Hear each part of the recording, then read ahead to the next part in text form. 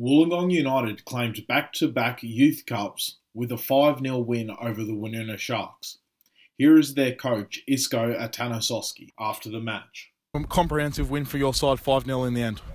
Yeah, really good performance. We were pretty solid right throughout the whole game. We started well, got a goal, and we moved on from there. So I think the quick goals in the second half really killed the game. So yeah, very happy, really happy with the performance. They followed instruction perfectly. We targeted a few things that we wanted to do, and I couldn't fault any of the boys. You play well individually, it comes together as a team. So very happy with they all did. Off to win the league now?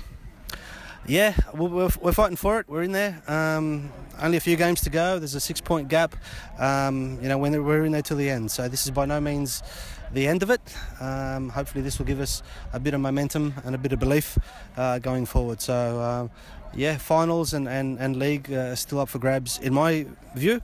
So we'll be doing our best to get there.